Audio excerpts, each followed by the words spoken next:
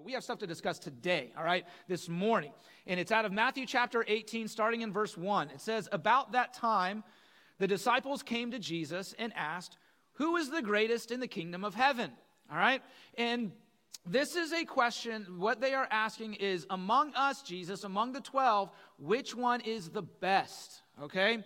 That is what they are asking Jesus in this moment. All right?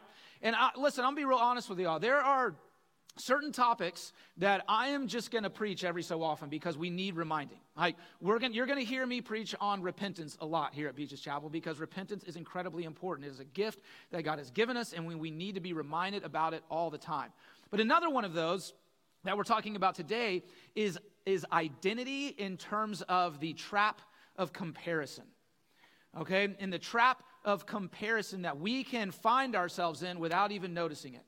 And as we see here, what the disciples are doing is how they're asking Jesus, who is the greatest in the kingdom of heaven? They're saying, Jesus, compare us, right? Rank us. Tell me who is the best among us. And though we might not be so bold in asking Jesus that very question, Jesus, who is the greatest in the kingdom of heaven among us, we will say to ourselves, maybe with our thoughts, at a dinner party or in church or at work or wherever we might find ourselves, who's the greatest in this room? Who's got the best marriage? Who's got the best house and the best car? Whose kids are the most well-behaved? And what schools did they attend? And all these things, and we're asking these questions, and it's like our brain just can't stop. And we are comparing ourselves with everybody else in the room. And it is a trap. And it's what the enemy loves to use to stunt our growth, to stop us in our tracks in our walk with the Lord. And it is a trap, this trap of comparison. And I can pour my blood, sweat, and tears into a sermon. I can find the best verses in the Bible that talk about this and give these amazing revelation points that just blow your mind, right? I can tell the best jokes of these sermons, and people can be crying as I'm preaching. Yes, brother, preach. Falling out, getting slain in their seats, right? Over this amazing sermon on comparison. We can have the conviction of the Holy Spirit. I'm gonna be like what Pastor James said. I'm not gonna do that anymore in Jesus' name. And thank you, Jesus, for. And we walk out into the parking lot, and we see someone with a nicer car than we have, one that we can't afford, and bam, we're right back there. Or we see someone with a better outfit or a better body, right? Or their kids aren't running into the ditch when it's filled with rainwater, right? They're actually listening to you. And all of a sudden, we're comparing, and we haven't even gotten to our car yet. It can happen like that. It's a laundry list of all sorts of things that we just look at everybody else, and we pick out what they have that we don't. And all of a sudden, I feel less about myself than I did a couple minutes ago. You really think that's the Lord? That sounds like the enemy to me. Listen to what Paul says to Timothy in 1 Timothy chapter 6, starting in verse 6. This is Paul's instruction to Timothy. It says, "But godliness with contentment is great gain. For we brought nothing into the world, and we take nothing out of it. But if we have food and clothing, we will be content with that." All right, verse 6 is especially what I want to look at this morning. It says, "But godliness with contentment is great gain." All right, if you remember math back in the day, this right here sounds like a word problem. This is algebra in the Bible. All right, this is what Paul is saying. X plus Y equals Z. All right, just bear with me here. All right, because what he's saying is godliness, so finding Jesus with contentment is great gain. So when we find Jesus and we learn, because it is a learned thing, we'll talk about that in a minute, we learn to be content in only Jesus and Jesus alone, then that equals great gain. But there's an order there. Jesus, then comes contentment, and that equals great gain. Y'all following me? But here's what we do with this equation. This is how we live our life. We mess it up, and we say, great gain plus Jesus equals contentment. If I can just get this great gain over here, and I'm going to give all my energy and resources and time and all these things and hopes into great gain, And then I'm going to pepper it, and I'm going to salt it, and I'm going to season it with Jesus because I want to be a good Christian boy and girl, right? And I want that in my life still. It's got to be part of my life, right? So I'm going to go after the great gain, but I'm going to still try and include Jesus as best I can. And because of those two things in that order, I then will have contentment. But here's what happens. We don't find contentment. We don't find contentment because we've put it out of order. We've changed the equation. We've made great gain our idol and our God, and we've made Jesus secondary in hopes of finding contentment. And Jesus saying, no, I get the glory. It comes from me and me alone. So let's change how we're doing things, and let's go after me with all your resources and time and energy. And then you will find contentment in me, and guess what? That is great gain. Because if you can be content in every season, in every situation, what else is there? What else is there? Proverbs 14:30. Y'all ready for this one? Take a deep breath. It says, a heart at peace gives life to the body, but envy rots the bones. Other translations say envy is the cancer to the bones. And I think there's some metaphor going on here with the writer of this proverb, but I believe there is actual literal truth in this. That when our heart is at peace, it gives life to our body. We are healthy when we are content. When our heart is at peace, no matter what we have or don't have, it is good for us, physically, literally. Our health is good.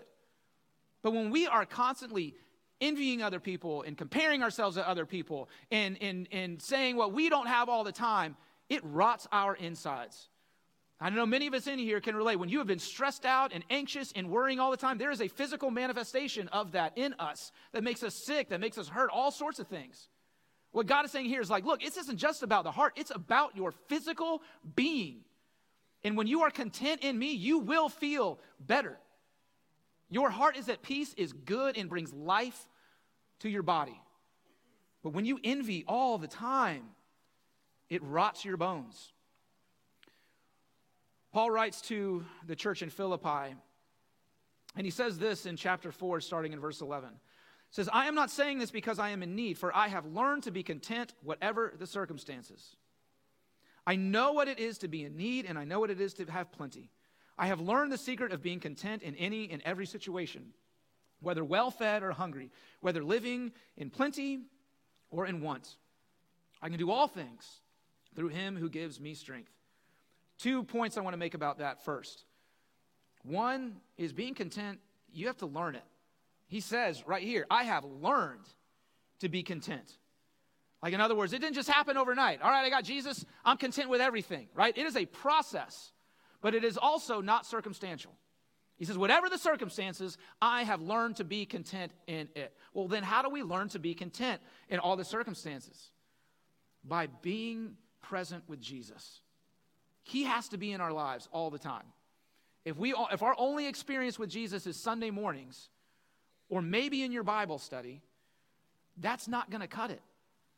We have to continually have Jesus in our life, praying him in those moments where we start to compare, catch ourselves, and pray in that moment.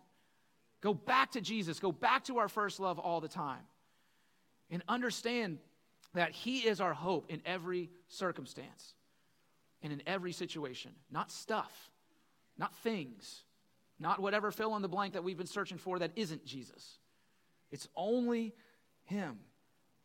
We did a series a while ago where we kind of took like real well-known verses, quotable verses that you might see like, framed in someone's house or whatever. And this was one of those, Philippians 4:13. I can do all things through Christ who gives me strength, right? And we take that verse a lot of times out of context where we think it's, I can do all things through Christ who strengthens me. So there's that brick wall and I'm going to run through it, right? But what Paul's saying here is, look, I can do all things, meaning I can be content when I have nothing.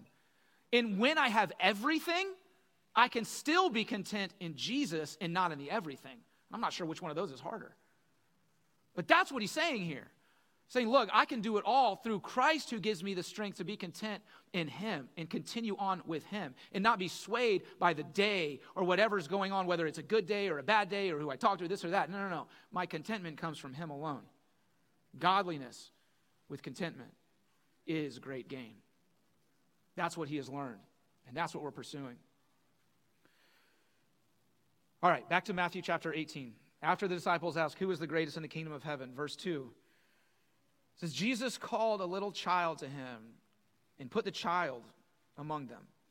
Then he said, I tell you the truth, unless you turn from your sins and become like little children, you will never get into the kingdom of heaven. All right, Family Sunday, kiddos.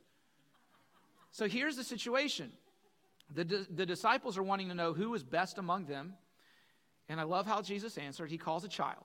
Now, back in the day, children were seen more as property than they were as people. They were to be seen and not heard, right? They'd had no, value in that day and age. Chances are they weren't committing an entire Sunday in synagogue to seeing little kids get baptized. This wasn't happening, right? And so Jesus is making a statement before he even answers the question, saying, come here, little child. And what I love about this too, on a side note, is how the child so readily goes to Jesus. Like there is an immediate, yes, I want to go. I want to go to you, right? There's this open invitation that these kids are drawn to Jesus. I just think that's incredible. Because how often, if an adult were to call a child back then, do you think they would wanted to go? You know, chances are it meant that they were in trouble, had to do something. But when Jesus calls them, it's different. When Jesus calls us, it's always different. But he puts the child among them. And he tells them this. He says, I tell you the truth, unless you turn from your sins and become like little children, you will never get into the kingdom of heaven. What does this mean in terms of comparison and in terms of greatness? Well, first he says, you got to let go of all that stuff. You got to find godliness, right? You got to turn from your sins, repent, find Jesus, and then become like little children. And I was asking myself, well, what does that mean to be like little children in terms of, I just put it in the context of us, right? I think it means this. I think it means we dance in worship. I think it means when we are worshiping and praising on Sunday mornings, we act like children. You know, I lead worship here in the mornings here at the school, and, there's certain songs that we do here. One that we've done for 80,000 years with the same hand motions. It's called Waves of Mercy. And it's every time we do it, it's yay, Waves of Mercy. They just love it, right? They start dancing because they're kids, and it's fun. And you know what? That's okay. But if we did it on Sunday mornings, it would be, I don't know the song, I don't like the song, and I'm not going to move my arms, all right? And Jesus is going, that's too bad, because that's exactly how I want you to behave. I want you to be like children. I want you to dance in worship. And I think a lot of that goes with this, is the fact that being a Christian, following Jesus, y'all, I hope this doesn't blow your mind, but we're allowed to have fun, right? The life of Jesus is a fun life. And there are times of ministry and depth and tears and all the feels that, cool. But there are also times where, this worked. It might get loud. I didn't plan that. That worked out really well. Where we can have fun, where we're supposed to have fun. I believe as the body of Christ, we should laugh louder than anybody else in the entire world. Because if the joy of the Lord is our strength, then it should reflect in how we behave and how we talk and how we interact with one another. Where people say, I want that. This world is crazy, but look at them over there. They're having a blast. Having hot dogs under a carport, right? But I think a lot of that comes from the fact that to be like a child with Jesus means not being jaded with the things of the Lord. Not being jaded with, okay, it's Sunday morning, we're going to do X amount of songs, we're going to do this, and then we're going to go home, and it's going to be like this, and we're going to blah, blah, blah. And everything just becomes routine. Everything just becomes routine. We should not be jaded with the things of the Lord. We should be excited when we gather. We should be expectant when we gather. It should be Christmas morning every single Sunday at Beaches Chapel. Because this is the day. This is the day that the Lord has made. This is it, y'all. This is the day. It wasn't yesterday. It's not tomorrow. This is our time. Right now. And next Sunday, when we gather again, that's going to be the day. And then the one after that, and the one after that. And every single time, listen, we have to fight against our flesh sometime and wake ourselves up. Lord knows I've had to. Where I get here, I'm like, Lord, I know you have some good stuff planned, but I need you right now because I'm a little tired. I've had a week and all those things. But I believe that this is the day that you have made. So wake my heart up to what you have. Because I know that you are good, and I don't want to just go through the motions. I can do that at home, y'all, and you can too. Father, forgive us if we get to that point where we are just checking off the box here at Beaches Chapel. Saying, all right, we did it. Let's go home. See you tomorrow. No, y'all. No. We want to have fun here. And we have some things we're looking at that are going to be that for us. A lot of stuff. We believe in laughter. We believe in food. We believe...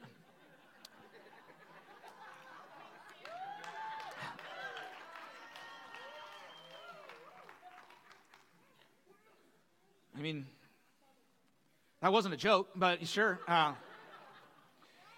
But we do, and it's good, and I'm excited for that. Matthew 18, finishing this little scene with Jesus and the disciples and the child, says in verse 4, so anyone who becomes as humble as this little child is the greatest in the kingdom of heaven. It's amazing. I want there always to be more kids being baptized than adults here. I love that. That we are raising them up. We are investing in them so that they can avoid the pitfalls of adolescence and college and all those things. But they can make a decision in second, third, fourth grade, whatever grade, saying, I'm going to live for Jesus. And we believe and we stand with the parents and those kids saying, you are, and we're here to help you. If we can be as humble as these little children, then we will have great gain. To become as humble as a little child means to give up all cares for claims of power. You can put in parentheses money in that, in status. Giving up all claims of power and status. In being content with Jesus and Jesus alone. When he calls us, we readily go. We readily go. And I want to make sure you hear me on this, that I'm not calling us to be poor. It's not about being poor. It's about being dependent. Who are we dependent on? Are we dependent on great gain or on godliness? Because I believe, truthfully, y'all, that Christians, that people that walk with Jesus, we should be at the forefront of every industry that's out there. Like, we should be the ones leading the charge in all those things. Why? Because we have the Holy Spirit, right? Who gives us wisdom and who gives us creativity and who gives us the power to walk in what he's called us to do, to be everything that he has called us to be in those moments. And that is a weapon, I'm sorry, y'all, that anyone that doesn't have Jesus don't got. So we should be at the front of all those things. But it should be to glorify Jesus. It should be still dependent on Jesus. Not to say, look at me here, I made it, I have great gain, I'm going to season it with Jesus, and then I'm going to be content. We have to check ourselves on that. It's not about being poor.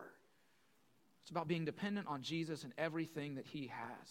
And I believe as children come to Jesus, the last thing that they are asking is, who is greatest among us, Jesus? You know what they're saying? I love you, Jesus.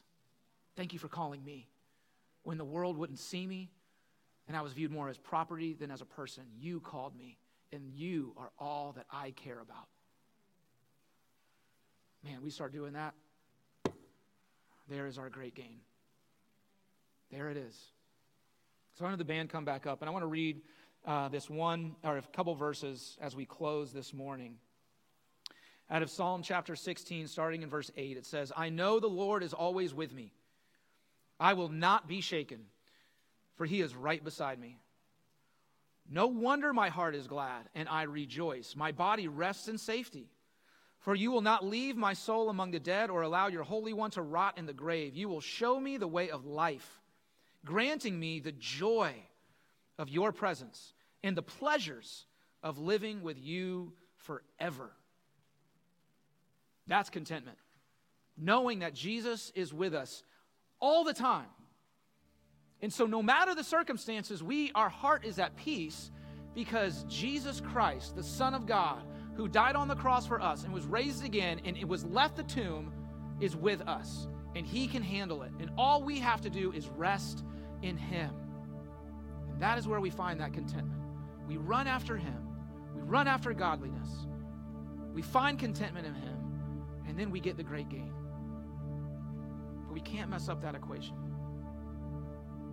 And if this morning you have been struggling with comparison, maybe even walking in fear over it, like, I don't know what I'm doing. They have all this. Life isn't looking like I thought it was. And you've just been comparing and comparing and comparing and comparing. I'm going to let that go this morning. I'm going to pray for you right where you're at.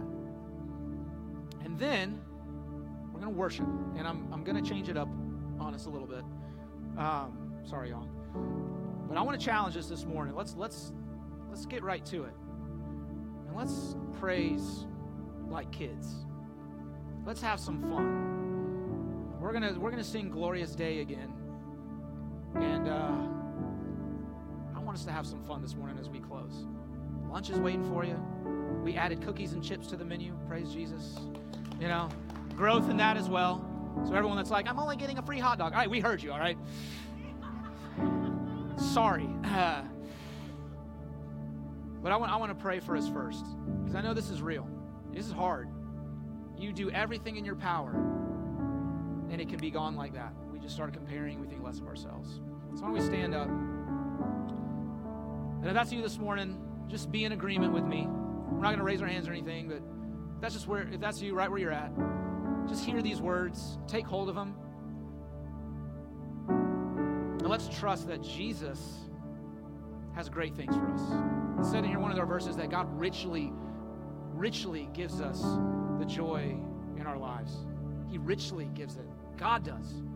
God is richer than us. He owns the cattle on 1,000 hills. It's all his. So if he's richly going to give us, isn't that what we want? Thank you, Jesus. Father, we love you. God, we just want to say we are sorry when we get caught up in the trap of comparison. And we put you on the back burner and we search other things to give us fulfillment, to give us contentment. God, things that we fight for status and power and all those things. God, we just try and keep up with the Joneses all the time, Lord. And we lose you in it. And when we look at our life and we're honest with ourselves in the mirror, we're searching great gain and trying to pepper it with Jesus to get contentment. God, we just want to say, forgive us. God, have mercy on us. We are sorry when we have put you in second or third or fourth place. And God, I ask right now that we would change the order. That we would find you. God, that we would return to our first love. And that as we start to travel down that road of comparison, we would stop ourselves. Your Holy Spirit would remind us not to, and we would run back to you. And that, God, as we spend time with you, as we get in your word, as we pray, as we come to church and we join community groups and build relationally here, God, that we're going to all of a sudden see that we're different. And our contentment is found in you. And our lives are better. Our marriages are better. How we parent is better. Because we found that great gain. But it's been through you. God, return us to our first love, which is you. And God, we're sorry if we haven't been coming to you like children. Just excited to see you. Just excited to be with you without any condition. God, give us that joy again. To not care. To only be obsessed with being in your presence. God, we love you. And we thank you that you're patient with us. And when we turn back to you, you're right there. You don't make us qualify again. You're just there. So thank you for that, Lord. And then just again, for all those that have been struggling with comparison, God, I pray that you would release them of that burden right now in Jesus' name. If that's you in this room, if that's you watching online, right now in Jesus' name, be released of that that burden that is not yours to carry. God has you. He loves you. He knows your future. You are in his hand. You do not need to worry. You do not need to be afraid. You do not need to look at the person over there and say, why them and not me? He loves you. You are his child. And he is never going to leave you. And he is never going to forsake you. Thank you, Jesus. Hallelujah. Let's worship.